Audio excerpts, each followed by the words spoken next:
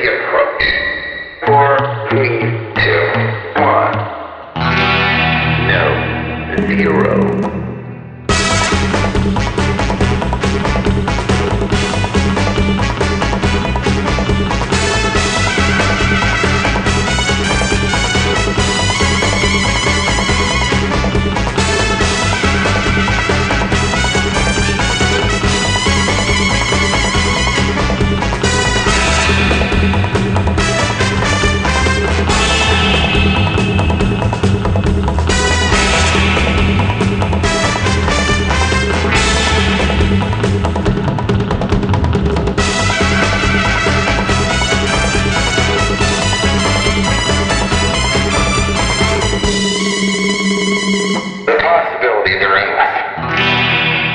Greetings, listeners, and welcome back aboard Costume Station Zero. I'm Bob Mitch, and we're here with part 2 with my chat with Mr. Kelly Del Cambre. Hey guys, how you doing? And we're going to be talking about more on superheroes and Transformers, costumes, conventions, props, and more. So stick around, and here we go. Hot dog.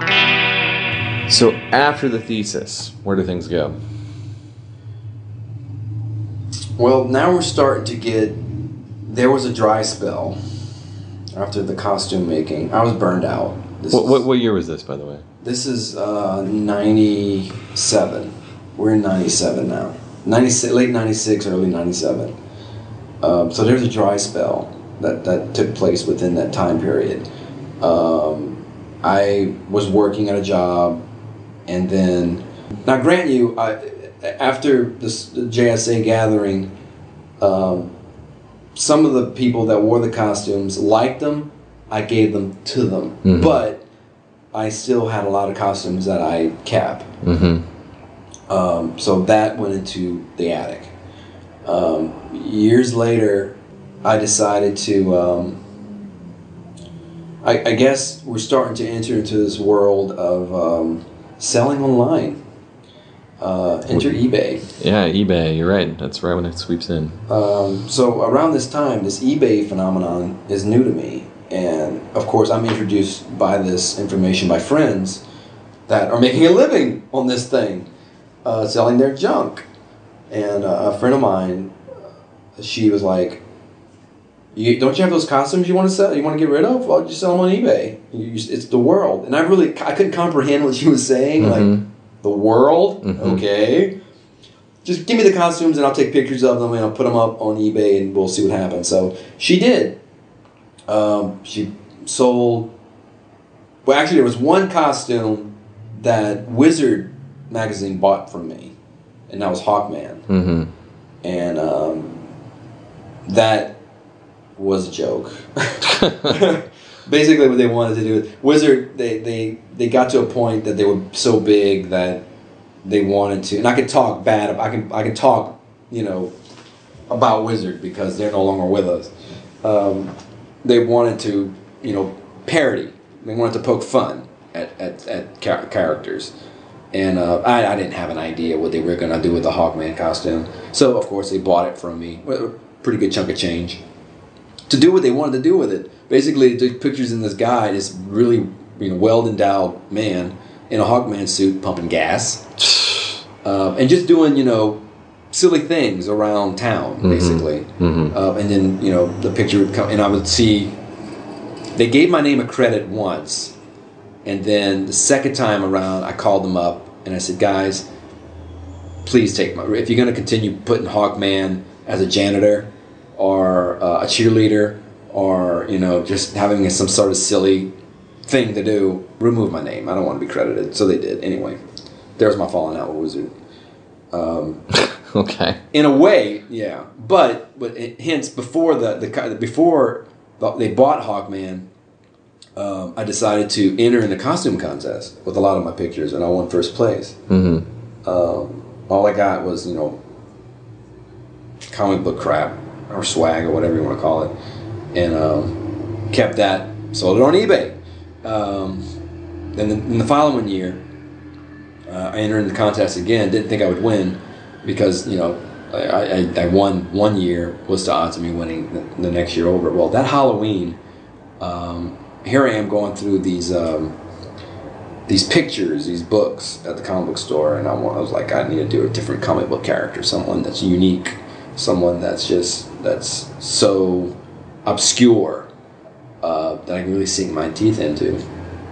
And as I was flipping, I came across this bizarre thing: yellow skin, green hair, red boots and gloves, green and black striped trunks, and this huge lion's mane on his back of red fur, and just laughing like a hyena next to a gargoyle.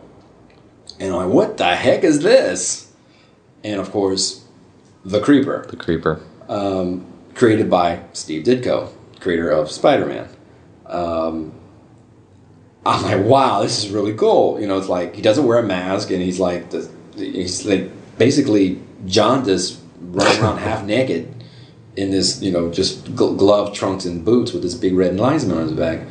So I did that for a Halloween. No one knew who in the hell I was, but I loved it. It was fun.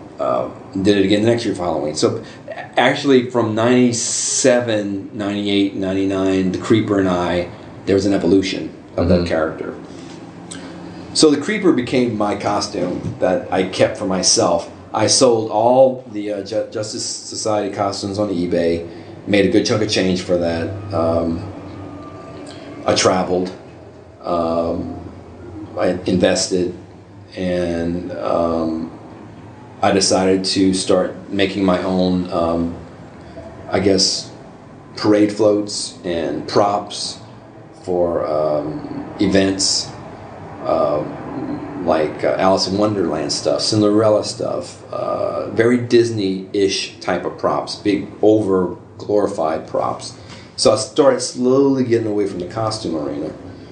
And this was, I guess, right around 1998 was a convention in Dallas, Texas. And it was a huge reunion for all these Star Wars actors. You know, the guy that played Vader, the guy that played Boba Fett, the guy that played Bib Fortuna, the guy, you know, all the R2-D2, Kenny Baker. They were going to be there, Peter Mayhew. And I'm just like, well, that's so cool, I want to go. But I needed a costume. Mm-hmm. So a girl that I was dating at the time, we were going to go together, so we had to go as a couple. And so I had to do a costume as a couple. And as I was going through the catalog of Star Wars characters, I ran across the Bounty Hunters. And in that cluster of Bounty Hunters, they had this duo team of Bounty Hunter called 4-LOM and Zuckuss. And I thought, that's ideal, that's cool. But jeez, man, 4-LOM's a robot. 4-LOM is basically the equivalent of C-3PO with an insect head. How in the heck am I going to do that? So, challenge accepted. Did it. Awesome. It came out awesome. It was hot as hell. She wore Zuckuss. She looked so cute. We won first place. Once again, eBay. So 4-LOM and Zuckuss. So eBay is starting to create this, you know, and I know a lot of cosplayers out there that started out, you know, it's like you put pictures, people want it, you create product. I never really had a handle on it. I'm an artist, guys, not a businessman. Mm-hmm. How all that worked. I mean, I kind of taught myself into the whole eBay thing, that eBay wave. And, you know, there was no such thing as Facebook. There's no such thing as MySpace. The internet is basically, you know, for the masses. This is almost at the very... I just found out what it was. I mean, this is like 1998. The internet's been around since, what, 1988 or something like that? What do you think? I mean, look, from a populist point of view, I knew of the internet from, roughly 89, 90. I didn't start using it till about 92 with the old BBS boards and CompuServe email. And I remember some basic sites. Boy, you know, I remember Yahoo and basic search engine, but you couldn't find stuff the way you could find it now. No, not at all. You didn't have social networking sites at all. No, no. Not at all. So eBay was new. The whole networking of internet, you know, surfing was new. To me, that is. Never really, to this very day, I'm not I'm not computer savvy whatsoever. I don't really the internet's a tool. I don't really use it much for entertainment, much less watch Netflix or something old from the 70s. Anyway, so sold those costumes on eBay, and all of a sudden, you know, your eBay is there, and you have a name connected to your eBay, and people are looking at that, and it's like you're getting positive feedback, and it's like there's something going on here. So I got into model making. I started making models and painting models and selling them on eBay and doing model gigs. So model kits and then costume props became, you know, a little business that was happening. Mm-hmm. Now, in 2000, there was another convention that I went to, and this was the first time I literally got all my friends involved in this event. And there was a convention in Dallas, Texas, and it was a reunion of the Batman 66 series. Mm-hmm. Burt Ward, Adam West, Julie Newmar, and Frank Gorshin was going to be here. I am a huge, huge fan of Frank Gorshin. Not just because of the Riddler, but the range that this guy had as an actor, because of the voices that he can do and just his charisma and his energy. And a lot of what I do with the Creeper, I kind of use a lot of Gorshin-ish of that in there to get that energy going for the Creeper, be it the laugh. So Frank is going to be there. And, you know, in the back of your head, you're thinking, you know, these guys are pushing 70s, 80s years old. They're not going to be with us much longer. You know, I gotta, you know, it's not like I'm creating a bucket list for myself, but I just felt that I just needed to meet Frank Gorshin. So I decided to make a makeshift Robin costume, Batman costume, Batgirl costume, and a Riddler costume so we can take pictures. Oh yeah, and Yvonne Craig was there too. Mm-hmm. To take pictures with the actors. Now, this convention wave, you know, Comic-Con was a staple. That started off in, you know, 76. And as time went by, of course, where Comic-Con is, the monster that it has become.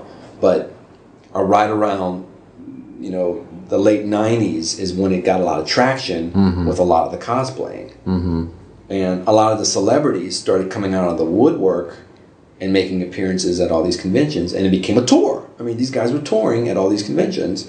So they had the reunion, met Frank, I dressed as the Riddler. I did the Riddler from the cartoon, and we had a conversation about his character and what he wanted to bring to the table of the Riddler, because he wanted his character to stand out than everybody else's. But he said he felt like Cesar Romero Joker just felt really flat, considering how amped up he was, because it's like his Riddler should have been what the Joker should have been. Like. So we had a small conversation. Of course, he had to do signings, so I couldn't really stay long. But I did have, after everything was said and done for the convention, I met up with him again, and we had a luncheon. Mm-hmm. And we talked about, you know, the roast of Dean Martin and stuff like that back in the 70s, and all the other things that he's done. And he also did 12 Monkeys. Oh, yeah. He played the psychiatrist, or one of the doctors in 12 Monkeys. And he was very cordial, very polite, very nice and sweet. He was so sweet. When I approached him up as a Riddler, he just literally like, "Oh, it's you again." It's like, really? Do I need this right now? I guess I do need this right now. I guess I'm asking for it, right? So, met Frank, of course, met Adam West and Burt Ward and Yvonne Craig and all those guys, and Julie Newmar, legs up to here. It was an awesome, awesome moment. Now, the costumes that I made was very fast, very rough and dirty. But I apparently managed to make the Batman belts look really good. So people came up to me and they were like, "I gotta have a belt like that. Where did you get that belt from?" I'm like, "I made it." "You made it? You have a card?" I want one for myself. So I'm like, okay. So literally at that convention, with those guys walking around in costumes, it was almost becoming of a promotional tool, which I had no clue. So I was taking orders for a Batman belt at that convention. Got back home, I literally took 16 orders, made Batman belts. Wow. 16. Uh-huh. Made them, did the run. Uh-huh. They put a down payment. I mean, they did the whole thing. And I'm like, wow. I remember I made 5 back to back, and I took all 5 and took a picture. I used that picture and put it on what? eBay! Mm-hmm. And that started up the whole, like, I gotta have a belt. So I made the Batman belt. I made Adam West's belt. I made Burt Ward's belt. I made Batgirl's belt. The belts were selling really well. Now, grant you guys, I wasn't making the belts like it wasn't a block of wood. It was a block of foam. Mm-hmm. It was a block because you have to keep it lightweight. But still, in a sense, if you think about it, with the wood, it gives you a feel of more expensiveness in that aspect. Mm-hmm. So I did the foam, and then as time went by, I started devising a way to make the pouches functional. So I made them functional. Now, grant you, I'm not casting anything. I'm making all this with an X-Acto knife, vinyl, foam, wood, metal, anything I get my hands on, Velcro, to make product. So the belts are selling, and then I get, more or less a challenge from someone else going, hey, you ever made a Warren Crime belt from Alex Ross's art of Batman? I'm like, no, but I can give it a shot. So I did that. Boom, another product. Mm-hmm. So the Batman belts started to become a force, because not only did they look like their comic book counterpart, they were functional. Mm-hmm. So Batman belts in 2000 and 2001 and 2 was my bread and butter. Wow. So this is what you were doing full time, no? Full time. Wow. Pumping out the Batman belts. But not only, what was interesting about the Batman belts is that I would get orders from people to build your own belt. Like, build your own bear, build your own belt. They would send me a picture. Can you replicate this? Boom, I would replicate it. Spot on, send it, love it, done, move on. So the belt, the pouches, I was making patterns and doing different designs. And, of course, any money that I would make, I would take some of the money and put it into the project to evolve it and get better materials and make it a better product. And the belts were just, it was phenomenal. So anyway, the belts became a staple in those years. Would you say this is now effectively the birth of KMD artistry? Yes. Yes, that's how it all began. Actually, it was model kit painting. People would send me their model kits, be it resin or plastic, any type of model kit. Put it together, put it on a base, make a plaque, paint it, and ship it back to them. So model kit bashing or painting or whatever we want to call it became my job, and prop making became a job for their costumes. Now, every now and then I would get like, can you make a whole costume? That became a whole nother ball of wax. That was another gray area, because I'm only one person. Sure. Only so much time in the day. Yeah, and I know what goes into these things, and I'm like, can I invest in time and understanding how to mass produce something, like, not really mass produce, but create something that I can create again and evolve with. So, and keep the quality, keep the timeline reasonable, and keep the price so that exactly. You're not eating your shirt, but they're not feeling like they're gouged. So it's tough. I know. I understand that. So there was really maybe a handful of people doing this at the time, in the early 2000s. I would get emails from other people that wanted to join forces with me to establish some sort of working and I'm making gloves, I'm making boots, I'm making this, and we can meet in that middle, and collaborate. Now, grant you, a lot of these guys were great, girls were great, but they had a lot of prima donnas. There were a lot of people that were just, wanted to do. I mean, I would get asked, like, can I buy your patterns from you? And of course, no, and of course, the backstabbing begins. Anyway, I stuck true to what I did, and basically I rode the Batman belt thing. Not only that, but I would still make costumes, go to conventions, and wear them, and have business cards, and create a name for myself. I started off as Once Upon a Design, which was basically I wanted to do the parade float and the theatrical prop making for events, be it proms or just weddings or just any event that people wanted to create an environment that was just fantastical.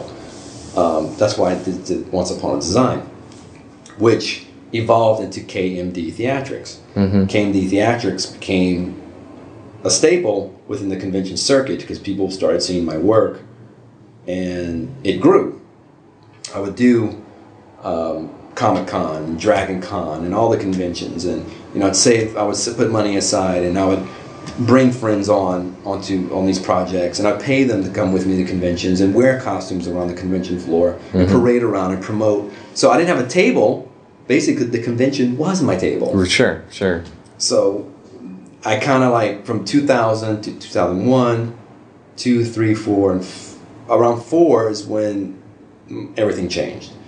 I remember making a Boba Fett rocket for a client back in 1999, and this is way before anyone actually ever made one. And I remember taking,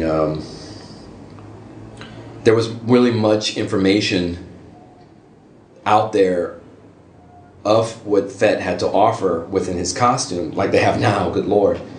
I remember taking the VHS and putting it on television and taking wax paper and putting it on a television screen and tracing his rocket on the television screen with a Sharpie just to get information there that I could not make out in comic books or magazines or any of that stuff. So what you wouldn't have given for a screen grab. Exactly, a screen. That was basically literally a screen grab. So I did a Boba Fett rocket. It came out really cool. I was really impressed with the rocket, the way it came out, and parts of Fett at the time.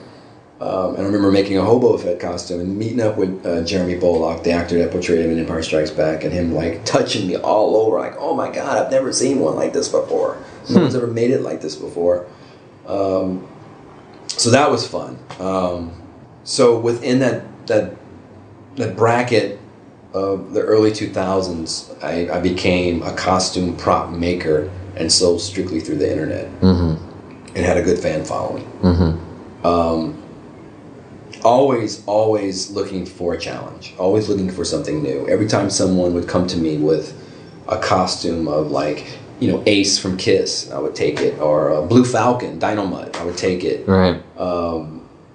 Just anything more obscure, I would take it because, guys, I got sick of Batman. I got sick about The Dark Knight. I mean, it was just like, oh, really? Over and over again. Even I would make the cowls of Adam West, which kind of evolved into cowls of like Batman by Gaslight or something of that sort. And what else did I do out of that? I would just manipulate the patterns to fabricate a different Batman mask. And then, as time went, the Batman boot, nailed it. The whole costume of Batman I nailed except the cowl.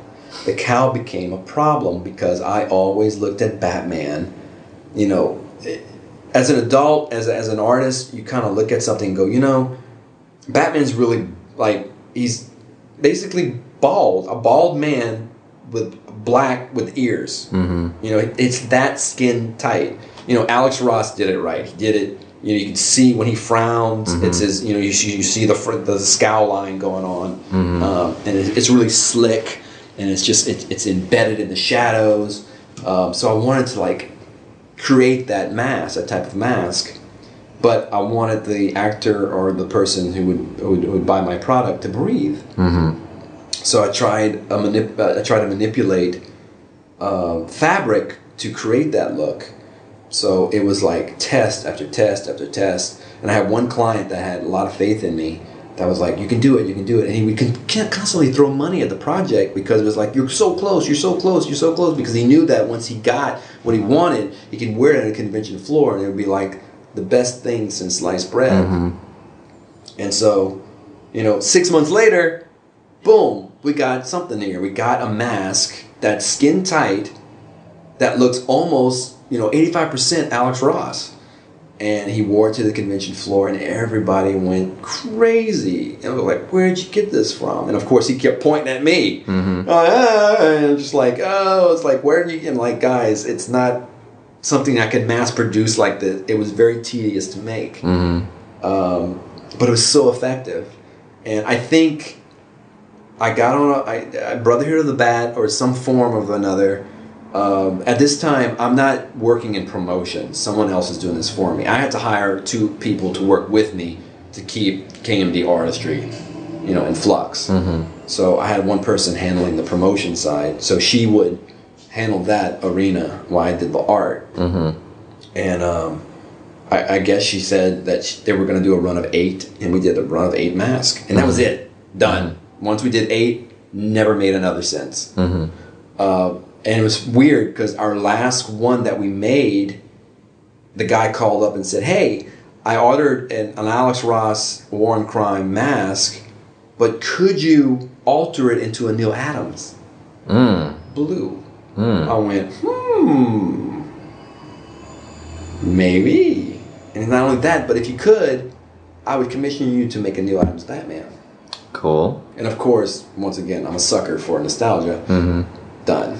I was so there. And so, the Alex Ross Batman, awesome. Neil Adams Batman, the classic blue and gray. Yeah. What? Yeah. So, the guy funded that project, and it came out beautiful. I've only made 2 of those. I've only made 2. So, as time went, I kind of got away from Batman and started doing... what's the next thing that I started pumping out? So now we're floating in the mid 2000s at this point. Yeah, we're in I would say, I did costumes. I did the Phantom, and I did Flash Gordon. A lot of the pulp stuff, just Shadow. Adam Strange. But I did it for myself. The Phantom actually had I made 8 of those costumes, but it was weird is that the majority of my and this isn't Billy Zane. This is classic. No, this is classic Lee Falk Phantom. And it's interesting when I would get emails from these new clients. Where were they coming from? Australia. So I got to make a lot of new friends in Australia.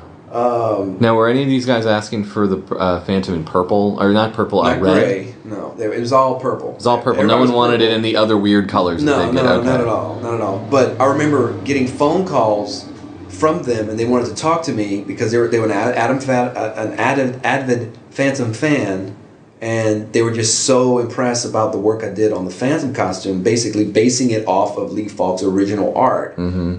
And they were just curious to know. It's I don't like Billy Zane Phantom. I just think it's just silly. I just like the rawness of the Phantom, and I'm so glad that you're doing it verbatim. It is what it is. So I did a run of 8 of the Phantom, and I think I actually sold. Actually, I sold 1 Phantom costume to a guy in Iraq. Wow. I remember that. He literally called me, broken English, and he said that you have Superman, we have Phantom. Our hero is Phantom. You Superman, you Batman. We Phantom. That's our character. That's who we like. And I'm like, wow, I had no clue. So doing those characters cracked open the world. Sure.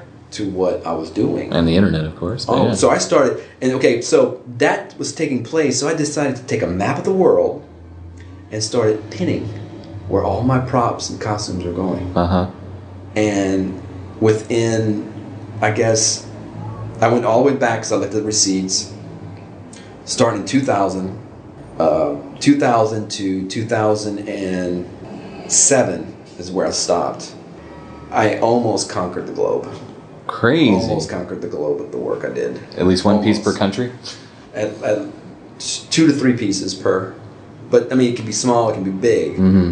But what's interesting is that where the cluster of pins were happening was California.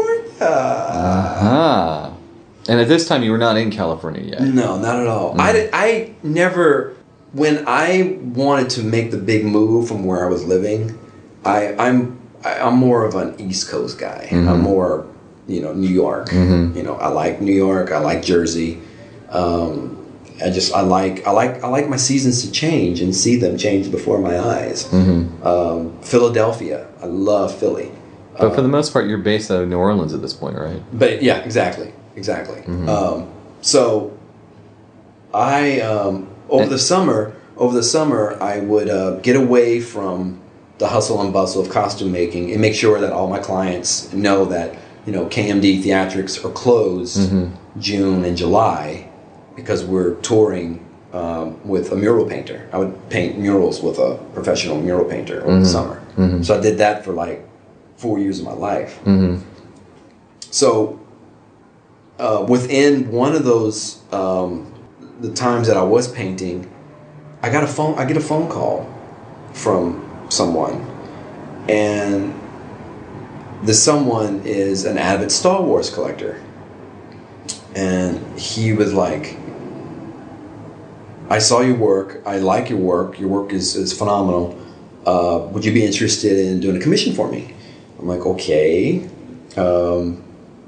Would you be interested in making me a life-size Tusken Raider? I'm like, okay, I'm familiar with those. I've made a couple of those masks. My mask has evolved. Materials, I know the way around the aesthetic around the cloth that they use.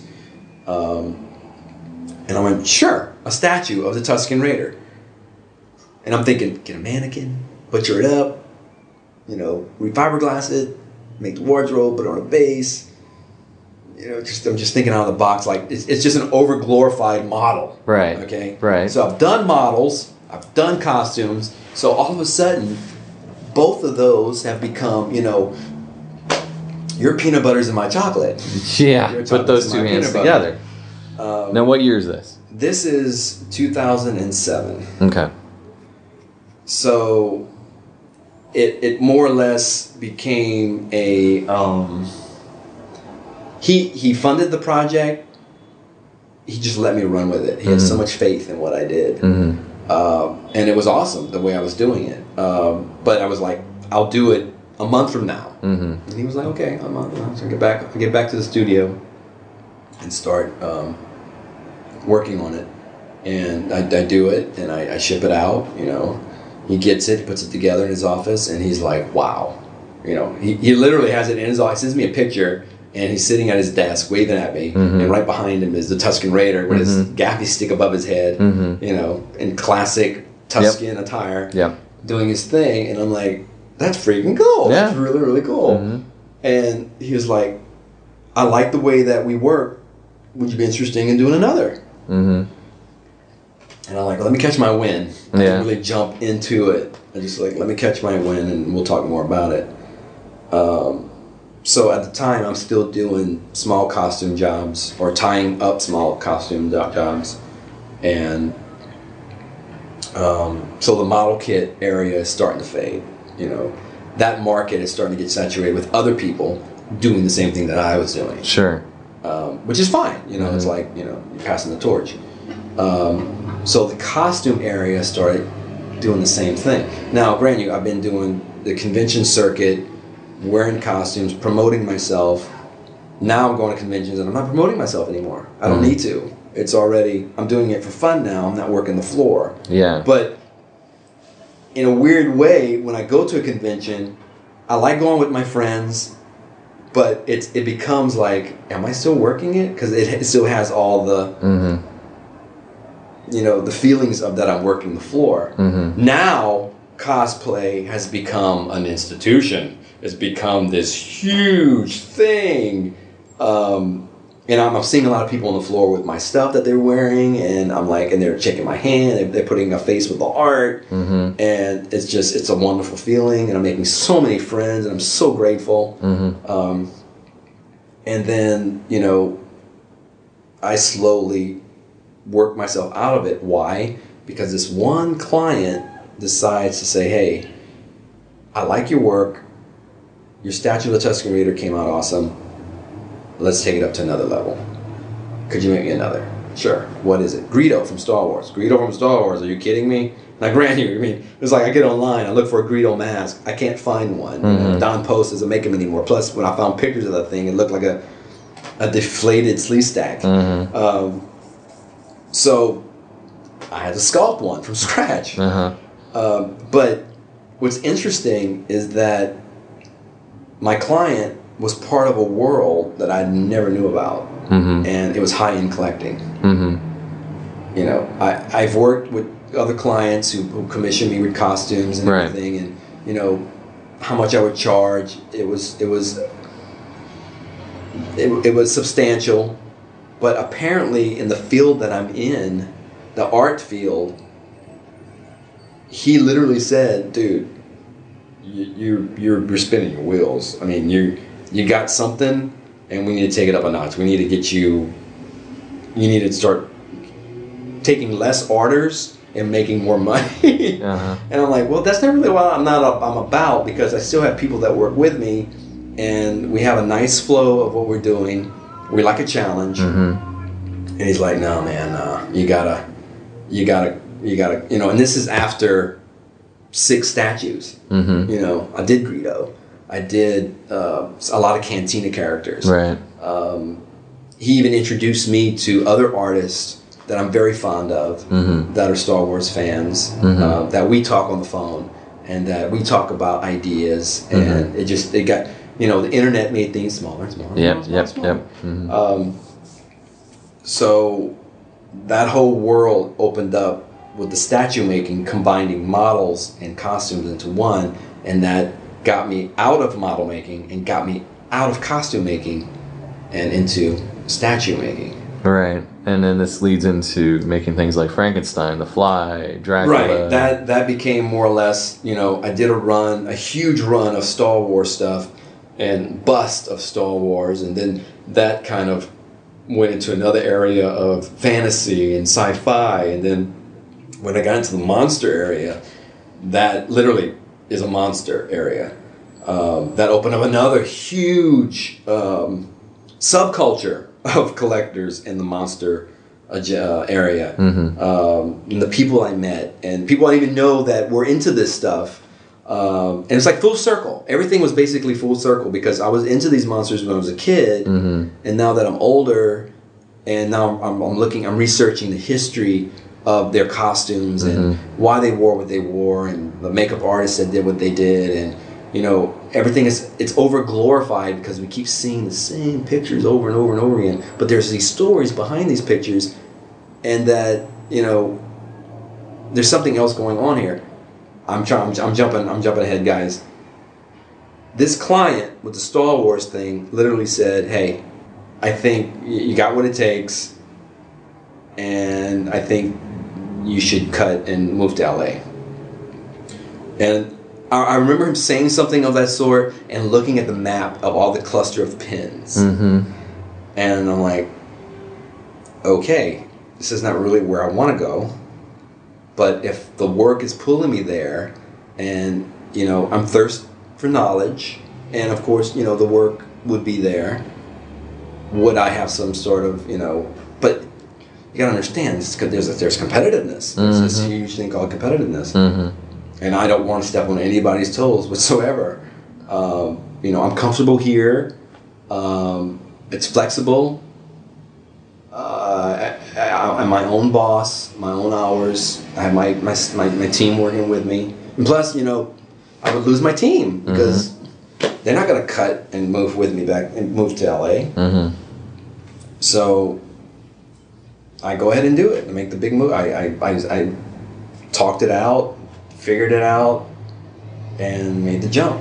So get to Los Angeles, and by moving to LA is when it opened up, the statue making opened up quite vast. And that's when the history bestowed upon me about certain characters, be it Star Wars characters, be it monster characters, or fantasy, or sci-fi. Not only that, but it got me connected with celebrities here that I met, that are collectors, that commissioned me to make statues for their collection. So it's like boom, boom, boom, boom, boom. And I noticed that I didn't even need a website anymore, because it's like word of mouth. It's starting to, you know, that whole type of... friends would visit friends at houses and offices. They would see the art. Who made that? Here's his name. Here's his number. Call him up. Email him. And boom, boom, boom, boom. But I'm one guy. Yeah. You need a new team. I need a new team. So by moving here, I interviewed a lot of people, a lot of green artists that, you know, it was very nerve-wracking in a sense because I noticed that there were a lot of angst. I didn't want people to bring in their personal affairs or problems into the KMD artistry world, and, you know, muddle it up. I mean, I had to watch out for stuff like that. But there were artists that came, and the longevity of what they stayed and what they did, and I'm glad they did what they did, and they learned things, and of course they moved on, and they created a body of work for themselves, and got work for themselves outside of me. I do have, you know, a collection of artists that are dear to me now that I call in when I need them. Very faithful, very honorable, highly respected artists. One I will name. Her name is Rachel. She has been with me through thick and thin, and we made a lot of monsters together. And we will continue to make monsters together, believe it or not. So it does sound like this is sort of the sum of all parts, as you say. It's model making, there's costuming, there's sculpting, there's all kinds of skills that you were learning in other arenas. Yeah, the whole thing of what it taught me is to become eclectic in what I do. I can't stay in one area. I'm not a fan of, you know, polyurethane rubber. Every time I see a Batman Begins costume, I'm like, eh. Or, you know, I'm true to heart to the old Michael Keaton Batman, you know, Tim Burton Batman costume. I can give a rat's patootie about Dark Knight Returns or any other costume beyond that. I mean, it's cool and all, but, you know, it's an original. And, you know, every time I see these polyurethane sculpts of these bulky things, I just, it just lacks. It lacks character. I don't think character isn't really the word. Charm is the correct word for it. I agree. There's just something about it that just does not rock my world, and that's why every time I see a Batman that's not fabricated or has some sort of armor, I'm like,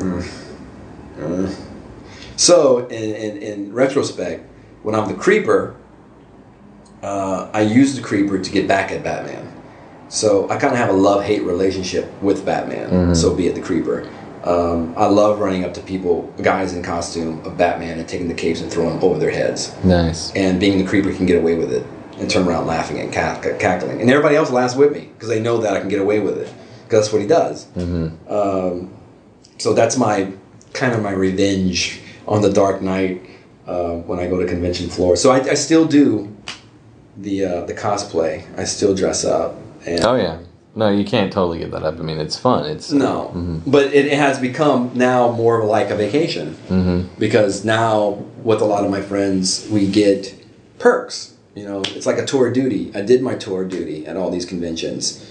I dressed up. I sweated. I was miserable. It was great, awesome. Now it's like we want you guys to come and dress up for morale. Get on the floor. Get the crowd going. It's like a cheerleader now.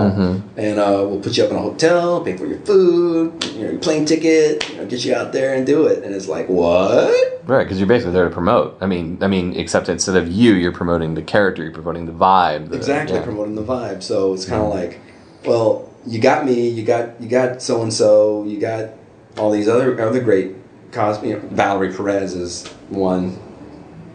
Love you, Val. And you know, between me and her, you know, we gather up a lot of our friends and we go to these conventions and we share the experience, and it's wonderful. It's awesome. It's awesome. So it's kind of like, you know, I'll still do it, but as long as there's some sort of, you know, light at the end of the tunnel, and I share the experience with others. So, and plus helping, you know, I like helping everybody out with their costumes because a lot of my friends that are cosplayers are very fickle in their costume designs, and I'm just as fickle as they are. No names mentioned. Fickle in design. There's the new T-shirt. So you're in LA. You're doing these custom-made displays, statues, costumes, sculptures. I know there were other artists who would do the actual maybe head sculpt for a lot of these monsters and such. But what got you further down the path into costume and prop restoration? Accidental. All of it's accidental. Same thing with the statue making. That's all accidental. The prop restoration became along the lines of getting a screen used costume from a movie and having these parts on it that needed attention to restore for the client, and he or she wouldn't buy it unless it was brought back to a respectable viewpoint. I guess, having the piece restored so the longevity of it would last longer and would fall apart. I mean, a lot of this stuff was, the 70s or 80s, the foam rubber they used or the resins they used, it was brittle. The deterioration was, clearly there, and it just had to be, restored. It had to have some sort of seal. It had to be sealed. Mm-hmm. And when I would get a costume, they would have these, appendages to the costume, being gloves or a neck that was flesh, and then I would say, okay, I'm going to restore it. Now, grant you, before I restored anything, I would communicate with fellow artists that have done it and understand their approach on it. I would never dive into something because the majority of what I had, the history I had in my hands was, irreplaceable, and I would tell them what I had. And this is how they would give me the advice. This is how I would approach it. And, I would listen, understand, and I wasn't really nervous about it. I mean, I had faith in what I did because of my skills. But every now and then it's one of those, pinch me, I'm dreaming moments. Mm-hmm. Like, I remember seeing a movie with this in it, and here I am playing with it and actually, restoring it and bringing it back to its original life. Mm-hmm. So I did 3 of those, and apparently, the powers to be loved it. They were like, "Wow, okay, hey, and you're local. You're in Los Angeles. Wow." There's a lot of restoration artists that are not local. No, believe it or not, they're not. A lot of artists here, they do their, they're either in cahoots with the industry, they do freelance work for themselves, but a lot of them do, prosthetics and sculpture with masks or busts, or the new thing that that's happening now. The big movement in collecting is silicone. So I see that happening. So with the restoration part, every now and then I would get a small gig and I would tackle it, and I would, bring it back to life, and the client would love it. And of course, he or she would show it off to their friends, and apparently their friends had something that they needed attention, and it just dominoed. Mm-hmm. So, what was the first piece then that you did? The very first piece that I did was a gremlin. Oh. The finished gremlin. Mm-hmm. Yeah, it was a gizmo head. And I had to do his nose was gone, and part of his chin, not his chin, his nose, part of his cheek, his ears were just crumbled, furled in, and just had to, there's a you have to be very patient when you do restoration work. It's it's a tension with, the attitude that you have to approach these things is that you tinker on it ever so gently a day. It's not something you can just knock out in a day. There's all these different things that have to cure on it, and materials that you have to use that are archival, that won't destroy the piece or take the piece in another direction. So it's patience, a lot of patience needs to go into these things, and that's why restoration takes a while, because the attention that you bring into it, and the patience and the love, There's a lot of love that we put into these things. So the whole restoration thing, it's an accident. Same thing with the statues. It was it was one of those moments, those surreal moments. Yet again, you're in Los Angeles. Here you have all these different things before you that you've seen as a kid. It's almost like all this pop culture stuff is like knocking on my door and saying, "Hey, you remember me? I inspired you as a kid. Now I need your help to stay alive and be appreciated even more for generations to come." So that's kind of how restoration came into play. Everyone knows everybody within that area of restoration. So collectors and professional restorators. So I'm West Coast. I restore. I mean, I'm not saying like I'm booked for the next year, but I do tackle small jobs every now and then, and I still do statues. But I'm always looking for the next challenge. What would you say have been some of the most important or favorite things you have restored, costume or prop wise? There is one that I'm incredibly proud of because of the way it was handled. It was the Fright Night bat. Mr. Tom Holland, who's the director of Fright Night Child's Play, he bought the bat at an auction, and he was in poor shape. Poor guy. He was hanging upside down in this acrylic case, deterioration. You would think, being in a sarcophagus would retain this rubber, but somehow, some way, air got into it, and the wings on this bat just folded and became a whole other entity of what it was than it used to be.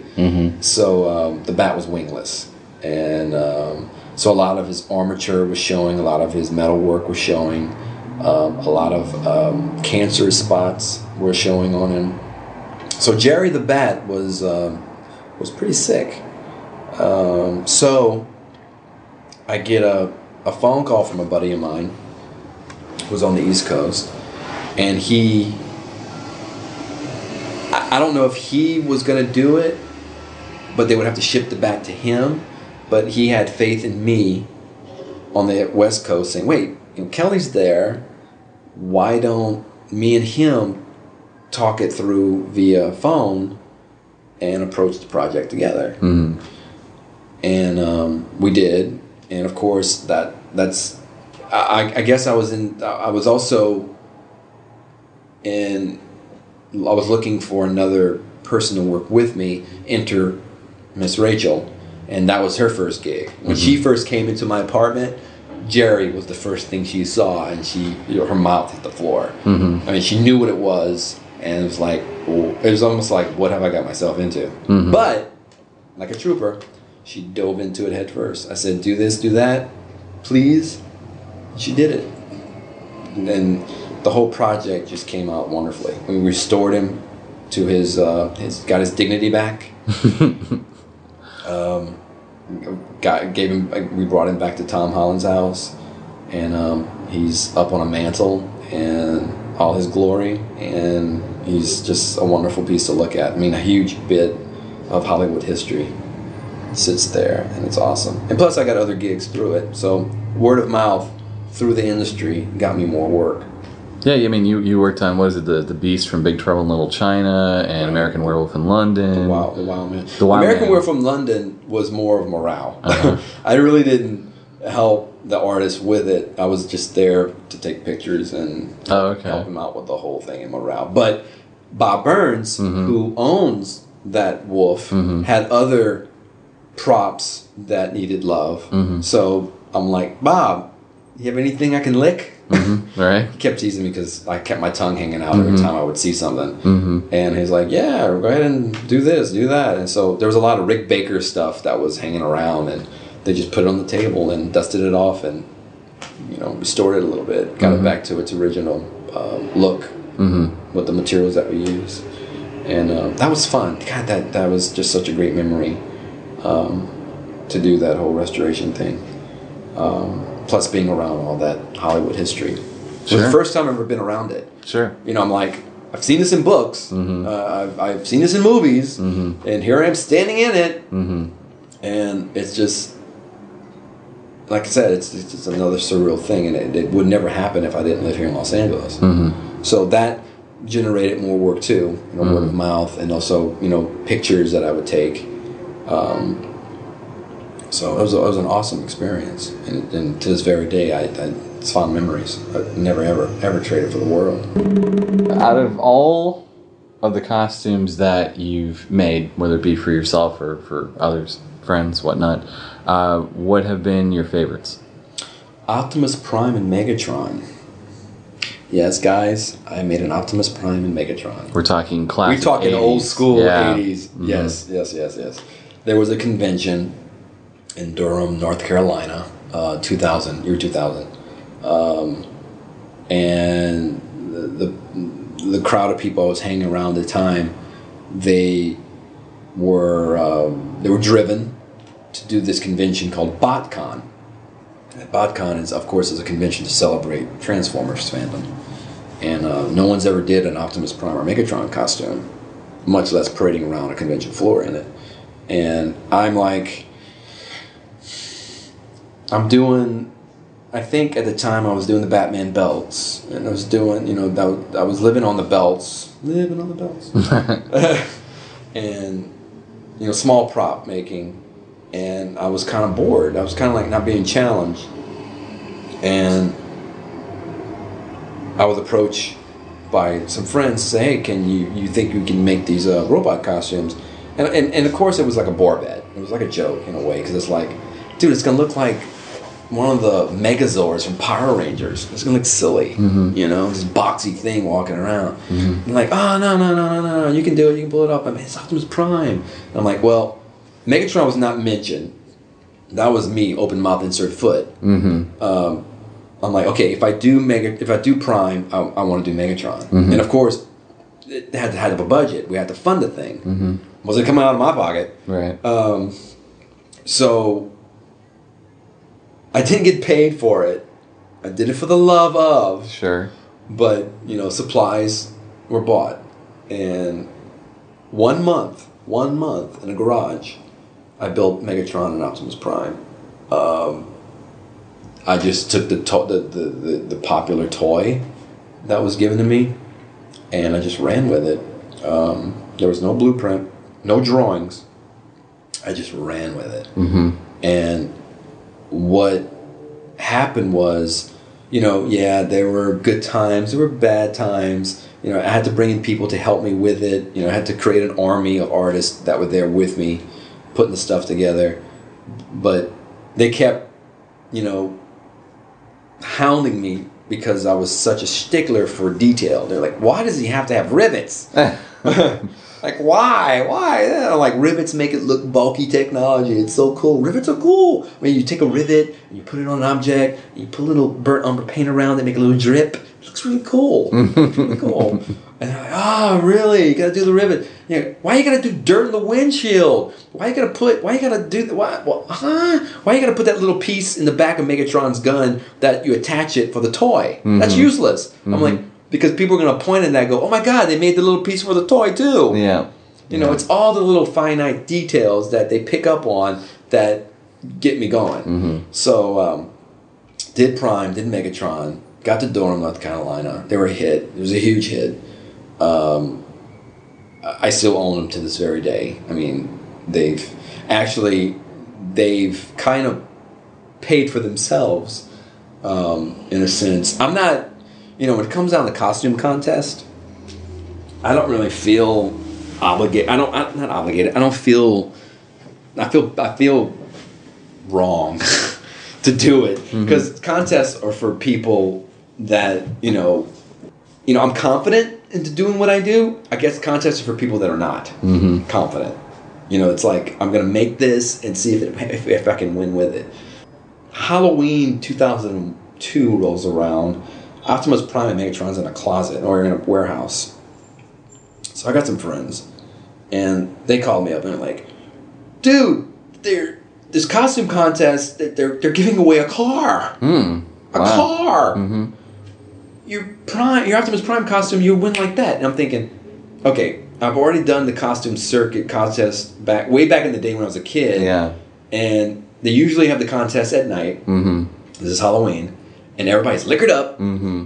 And all we want to see, or everybody want to see, since you're liquored up, is some sort of perversion, some sort of demented, perverted act of something, and that's entertainment because it's like what? It's midnight, and that's how everybody's feeling. And I'm like, having Optimus Prime, not gonna happen. Right. That's a shot in the pan. Right. And they were so adamant, like, no, man, that's gonna be awesome. You gotta do it. You gotta do it. What do you have to lose? And of course, what do you have to lose card is being brought in. Like, okay. And I had to go and get them out. I literally had to bring the robots to a car wash and hose them down. I remember a guy driving up in a truck going, "Hey, that's weird." And I went, "Yeah, it's Optimus Prime and Megatron."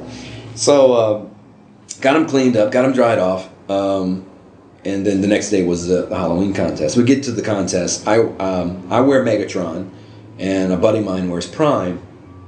And we walk in, and of course the crowd goes crazy. Now, we got in there at 10 o'clock. We literally had to walk across the parking lot. And parking was crazy. And plus, when we got there, we had to have the stuff in a truck. So we took all the stuff out of a truck, got in the suit, got in our black bodysuits, put all the armor parts on, and started walking to the door. And of course, we had other people, our handlers, making sure that we don't tumble over. Which I never really tumbled over in the costume to begin with because I weighted the feet. So we get there, and we walk in. Of course, security's there, and everybody's flipping out and letting the floor like opens up like Moses in the Red Sea. So we get in there, and the lights are going on. The DJ gets on, and all of a sudden, out of the blue, like how did the DJ do it? He starts playing the Transformers song. Nice. And everybody thought it was part of the party show. They didn't think it was some random person off the street in a costume. So when we got up there for the contest, we had to walk up a set of stairs, which was very difficult to do in the costume. And I'm surprised. I have no idea how we made it to this very day. I guess all the adrenaline and the hype, and the crowd, and the energy. So we got up on stage and stood there and put our arms up and, and did the Transformer thing. And, Megatron, when Megatron's other arm went up with the gun, the crowd lost it. And of course, it was down to three different people. It was like the Transformers and Pac-Man. Pac-Man was cool because you had people dressed as the Ghost and the guy as Pac-Man, and they were glow in the dark. That's cool. And then you had, this is so bad. This is so bad. You had a girl dressed up as Aunt Jemima. Okay. Yeah. So, of course, but it was a sexy Aunt Jemima. Of course. With pancakes. Of course.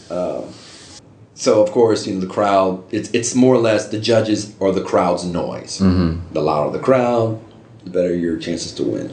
So of course, when it gets to us, and then we're last, through the roof, and I can barely hear. All I hear is because I got the helmet on.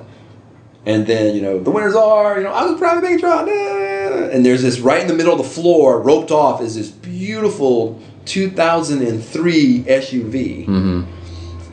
And they had a girl next to me jumping, like, well, you won.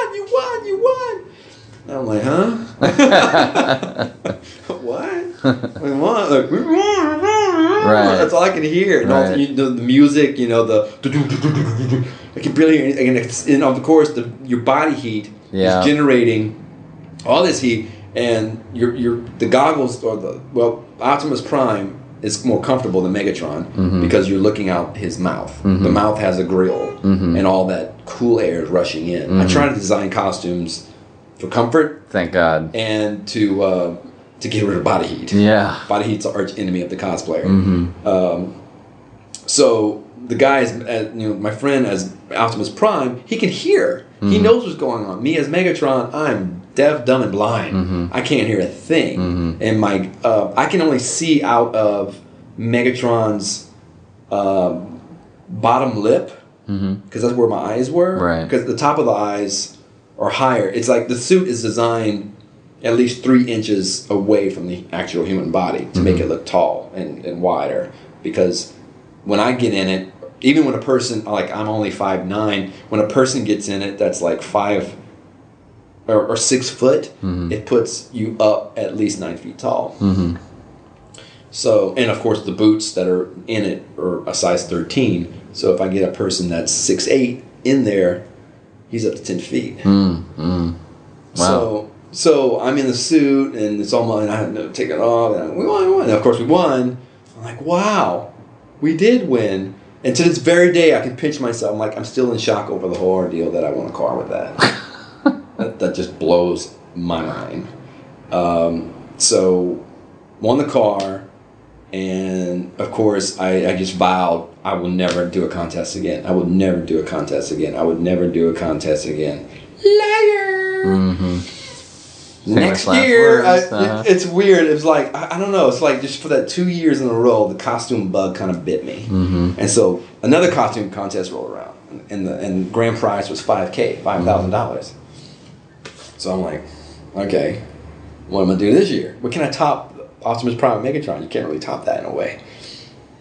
This is way before the movie comes out, and so I decided to be, work smart, not hard. At the time, what was the hype? The Saw movies. And of course, everybody was loving this little puppet of a thing on a tricycle. And I decided to go ahead and I'll just do it. I had no clue what it was. I've never really seen the movies. And I decided to buy a radio flyer, convert it into something that I could ride, and make myself a makeshift, jigsaw puppet costume, which I did. Got on the bike, went to the party, rode in. Everybody went crazy. Everybody went crazy over the fact I just rode around and rung a bell. Ding, ding, ding, ding. Didn't talk. This year I went by myself. Like, cognito, no one helped me. Just walked in here on my tricycle, put it down, rode around the dance floor, got on stage. I'm surprised. I mean, I remember standing up, and I could see clearly because the way the eyes were designed. I just I'm going to make this costume comfortable. I can get in and out of it fast. Get in and out of the bathroom fast. Yes, very crucial. And just have a good time. So I didn't break character. The more I stayed on the tricycle and rung my bell, when people would talk to me, I'd just ring my bell and just slowly move. And I mean, the people that would come up to me and just point and take pictures with me, and you're the man. Guys would yell, "You're the man," and girls would flirt with me, going, "I want to take you home with me." I'm like, that's kind of kinky. A little creepy. I know. I'm like, you have no idea what I look like. And of course, you've got the mask on. You can smell the alcohol, and I'm like, so get up on stage, and of course, blah, blah, blah, blah, jigsaw puppet, yay! And I went to the roof. I'm like, what? I won again? A what? So I didn't take off the suit. I remember going into the office to sign, and they were just putting the bills in my little white glove. And I'm just standing there going, what? Cosplay paying off. Literally. So that kind of pans off in a way. So anyway, done with contests. So let me ask you something. You've been doing this for so long. You've kind of commented on this, but what do you feel is the biggest difference or change between the way costuming was, say, back in the 80s versus today? There's so many. There's splits. As of now, in cosplaying, it's become, of course, to the core of what cosplaying is all about as an adult is, you're having a good time, but there is some sort of ego. Oh yeah, always. To the core, it's the ego that needs to be stroked, and we all need that in our lives, I guess, for some to be accepted. Be it wearing some sort of crazy looking costume, but borderline of it is to have a good time in it. I mean, that's just what it is. And when you see someone in costume, I mean, you have the people that are poke parody at it, they poke fun at it, and their costumes are really trashy and really pathetic, and you can tell that they're being disrespect to the art, because there is an art and people work really hard on this stuff, Mm-hmm. and they want to be recognized for this stuff. But if I had to give advice to people, the more I find it fascinating when I see someone in costume. Okay, there's two facets. There's the person that puts all their time, effort, and money into it, and you clearly see it because of the quality. The other one is, the flip side of it is, you can see all the odds and ends and bits and pieces and stuff that they found at a Home Depot, a Lowe's, at an Ace Hardware store, just to create this work of art that they're walking around in. Mm-hmm. Not something that they hired some professional to make using those materials Mm-hmm. that are known throughout the Hollywood industry, that's mass produced in that sense. That's kind of, for me, that's boring. I don't find any excitement in that whatsoever. Mm-hmm. I like pointing out, going, I can't believe you used that for that. That's pretty cool that you did that. It's just more creative. Yeah. I think that cosplay is better.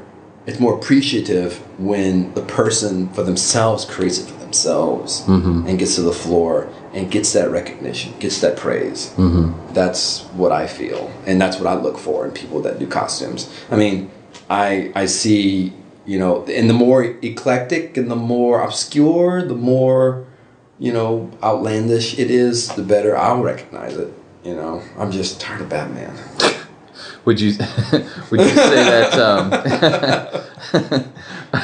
Would you say that that's your chief parting advice to beginning cosplayers? Be eclectic and be creative. Yeah, always think outside of the box. Do something different. Be adventurous. Be brave. Be bold. Every year there's a convention, and every year it gives you a challenge to do something to up the ante, to make it better. To understand. It's the same thing I did. As I grew up, understanding how to use all these things to create the art that I know now, that I'm making a living out of. It's a journey. It's huge. It's vast. But man, the journey has so much reward in the end. I mean, it's something that you can look back at pictures. Because, slowly, you get online. When no one's around, you get online. Come on, guys. You look at yourself in the costume and you go, damn, that looks really good. Come on. That's what you do. And that's what you deserve to see and hear. Or you make a note when you didn't look good and go, okay, note to self, gotta correct Exactly, that. note to self. I shouldn't have eaten that burrito. Yeah. Note to self. Maybe the cake should have been that short instead of that much. Or, the color is off. I don't like the way the flash is hitting it. You get so nitpicky about the whole thing, and it just, I don't know. Not that I don't do it. I just look. It's almost like I have people that do it for themselves. Vicariously. It's a vicariously thing I live through others. Uh-huh. So I don't nitpick myself when I see myself. I'm like, no. I just do it. How do you vicariously live through someone nitpicking themselves? That's not really vicarious living to me. That's. Well, I think it's funny. Oh, okay. I think it's funny because it's so retentive. Mm-hmm. Well, I was going to say, you got into this as a kid. I like to think that a lot of this is sort of, satiating our inner childhood. Have you had any standout experiences with kids? Of course, definitely. There was an incident that stands out that will be with me forever. Is I was Captain Marvel Jr. at an event, and this little girl, and we were all leaving, and this little girl just, it was, I think, Make-A-Wish. And she came running up to me, and she grabbed my hand. And something weird, kids are more, they'll approach you more without a mask and without gloves. If you have a glove or a mask, they kind of get standoffish, Mm-hmm. no. That's why I don't like Batman. So anyway, so this little girl runs up to me, she grabs me by the hand, she goes, "Please don't fly away." Oh.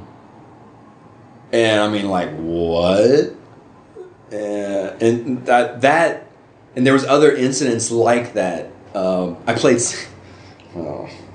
Santa Claus one time. Boy, look, the power of Saint Nick around kids. Oh wow, the power that man wields. I remember the kids, they would kiss my hand. They would come up to me, grab my white glove, and kiss my hand. But I remember one year, I did Santa and I wore black gloves. Wrong. Do not wear black gloves at Santa, much less any gloves at all. Black gloves is a no-no. No, a kid does not like a superhero with black gloves. Batman. Anyway, so yeah, as a superhero at conventions with children, love it. They love it. They want to take pictures with you. They want to grab your leg. They don't want you to leave. Mama, kidnap him, bring him home with me. Out of all these conventions, what's been your favorite? I do conventions now strictly for my buddies. I like meeting people that come in from out of town for an event, be it overseas or just anywhere in the States that I haven't seen in years. Get a drink with them, catch up, and talk about what's new with them. That's mainly why I go now. Maybe it's age, maybe I'm getting old, but that's basically why I do it now. Yeah, I know, I hear you. So, on another note of cosplaying, it's becoming, my favorite one is Big Wow. Why Big Wow? It's Comic-Con has become a monster. We all know that. It was never, when I did Comic-Con, I've been going to Comic-Con since 1994. And from 94 to 2009, I hadn't missed one. 94 to 2009, I did Comic-Con every year. I missed Comic-Con in 2010. And to make sure that I missed it, I went back home. Because I was like, I didn't want to be put in a position to say, oh, here it is, let me go. No, I'm done. The following year, I went and it was very claustrophobic. It's just become a monster. Comic-Con has become a monster. All the other conventions like WonderCon or Big Wow or even Dragon Con has become a monster. Yeah. But Dragon Con in itself is another ball of wax, another entity. It's become Dragon Con is the con for everyone because it's become more of it's like a Mardi Gras. It's a superhero Mardi Gras. It's more catered to the art of cosplay. So Comic-Con's more industrial and caters to the commercial aspect of it. But Dragon Con's become, that type of convention. But my favorite is Big Wow. Big Wow it's smaller. It's a smaller con. Well, the people I'm with, it's not controlled, but it's gradual. It has a pace. It's smooth. Everybody, we get to hang out in hotels. We get to play games. We get to go to the bars. It has its own gradual, smooth, pace. So I like conventions like that. And WonderCon was like that up in San Francisco. We'd drive out there and go to the con, and it would have that same gradual pace. Comic-Con. This year at Comic-Con had a pace. I didn't dress up this year, guys. My lady came, and we walked the floors and met a lot of people I haven't seen in years.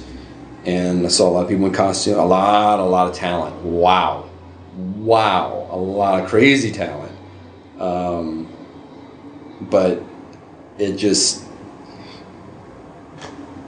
now it's become like I'm on the outside looking in at Comic-Con. I don't even think I'll ever dress up as Comic-Con again.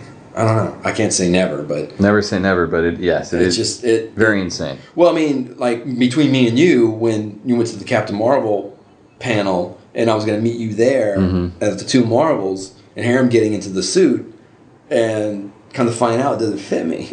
Oh, yeah. And not only that, but, I'm rushing to get out, and I'm sweating buckets in this thing. I'm like, oh, really? So... yeah, and then we get there, and of course, all that other BS. Yeah, I know. So it wouldn't have been worth it even if you managed it. Exactly. But like in hindsight, that's what I'm talking about at Comic-Con, the way it is. And it's kind of like if I would have dressed up, and I would have been like, "What?" Yeah. Yeah, yeah, and it has a vibe where unless you're with the right crowd, that the fans might appreciate it, but it feels like certainly the people that run it, people at the booths that maybe you figure, hey, I'm a character that I'm promoting at your booth, and they don't even care. It's that kind of apathy that I don't like about Comic-Con anymore. Not that I guess one can really expect it, but I guess it's just you want everyone to get into it, whether they are the guys running the booth or the panel or the other fans. And when you get that, you kind of feel like, yeah, what was the point of showing up to the party dressed up? Right. Yeah. Actually, it's in a way, it's like Comic-Con is becoming the next generation. The next generation? The next wave. That next generation wave is coming in there because there's a new generation of cosplay movement that's happening with that younger generation. Sure. Okay. I'm part of the old school generation of cosplay. I'm willing to pass the torch. I've already literally passed the torch of the Creeper on to other people that portray the Creeper. Mm-hmm. So I'm like, I've given parts of my costumes away to them to enhance. Like, get out there, Creeper it up. Yep. Do me a solid. Yes. What do you feel is the most important thing you've learned doing this? What, the cosplay thing? Everything, yeah. Everything? Yeah. I'm still learning. Of course you're still learning, but so far, the story so far, what's Kelly learned? Oh my Lord. What have I learned so far? I've learned to keep your eye on the balls. Because you'll never know where that foot is going to come to kick them.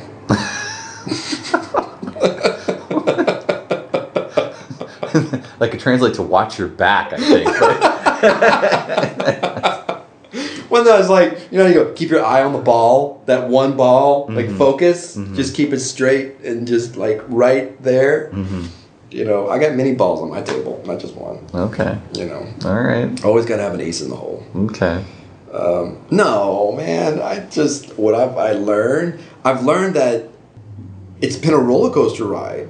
With no padding, with no protection. You've learned not to jump off roofs. I won't do that anymore. Actually, for a birthday party for my cousin, I jumped off a wall as Batman. Nice. And of course, having poorly insulated shoes or boots that did not absorb the impact, the shock of my cape opening up. And dun dun dun, Batman's on the roof. Oh no, Batman's on the wall. And the wall's not that high either. The wall was about maybe 4 feet to 5 feet tall. I would say 4.5 feet, give or take. But it was the fact that when I jumped off the wall, it was a very Batmanish jump. Yeah. And then hitting the ground on solid cement. And that pain just cracked my heel and went straight up my leg. And my cape folded under. I looked at the little guy from his birthday. I went, "Happy birthday!" No, it was like all the kids were pointing, "Batman, Batman!" Of course, you got the sticks and the cape to really get the cape really out there. Yeah. You jump, and you land, and the cape comes down. You turn, you look, and you go, "Happy birthday!" And just fold under and just disappear. And everybody's like, "Where did he go? Where did he go?" And there was like, "He's Batman. He's gotta go. He's gotta go. He's gotta go." And boy, did I have to go. Yes. My foot swelled up like a balloon, man. Oh God, I was pissed. I've never gotten out of costume that fast in my entire life. I can believe it. I mean, I just wanted gloves, ears, cape. Everything was just flying off of me just to get out of that thing and just like get it. I don't want to see. I don't want to look at it. I was put it in a closet. Get it away from me. I got other problems. Scott, as Adam West's Batman, I like that. That's refreshing. That's amazing. That's it. You'll get off the train now. I'm done. Pull the cord. Pull the Mujison cord. Jane, stop this crazy thing. No, I'm so done. So done. No more Batman, guys. Sorry. Not even a statue of Batman. No, not even a statue. Actually, recently I just got a proposal to do a statue of Mr. Freeze, Arnold Schwarzenegger, with all parts yeah. from the film. And the costume's amazing. I was like, what? The thing's like so complicated. It's like magnets. Yeah. It's put together with magnets. And I'm like, really? Really? You know, chill. Like, oh, Batman again. So yeah, me and Batman have a love-hate relationship. But I still have my amigo up there every now and then. I stick, you know, he's like my voodoo doll. Understood. Well, we're just about out of time, so I want to end with the Frank Gorshin laugh. You want me to do the Frank Gorshin laugh? Of course. Okay. 3, 2, 1. Awesome. Well, thank you very much, Kelly. You're very welcome. Pleasure talking to you. And we'll be back with more Costume Shop Talk here at Costume Station Zero.